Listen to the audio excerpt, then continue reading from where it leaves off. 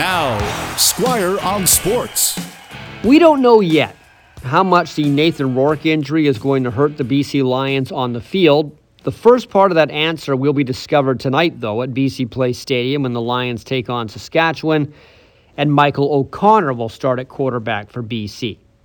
The Lions coaches have a lot of belief in Michael O'Connor, and if he's as good as they think he is, then the Lions should be able to win tonight and go to 9-1 this season.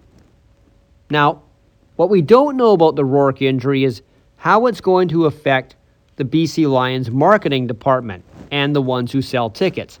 Because it seemed like before last week's game in Regina, the one where Nathan Rourke got hurt, the hype surrounding him was finally starting to get into the minds of the average sports fan around here. The ones who wouldn't normally pay as much attention to the BC Lions and wouldn't normally think about buying a ticket to see them play live.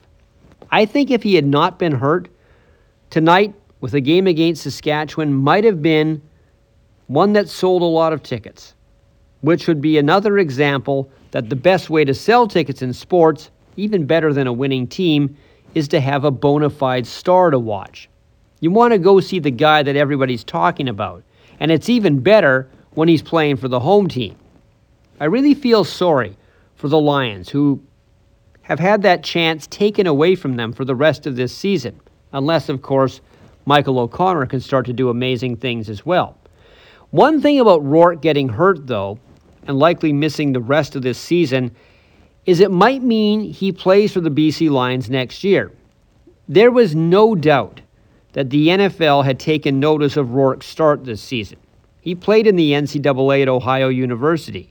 He went to the New York Giants training camp, or mini camp, I should say, last year, but they worked him out as a receiver. And then he went to the Lions, and they gave him a 3-year deal. Now, if Rourke had stayed healthy, if he continued to play at the high level he was playing at, it's more than likely an NFL team would have made him an offer, and he might have been gone after this year.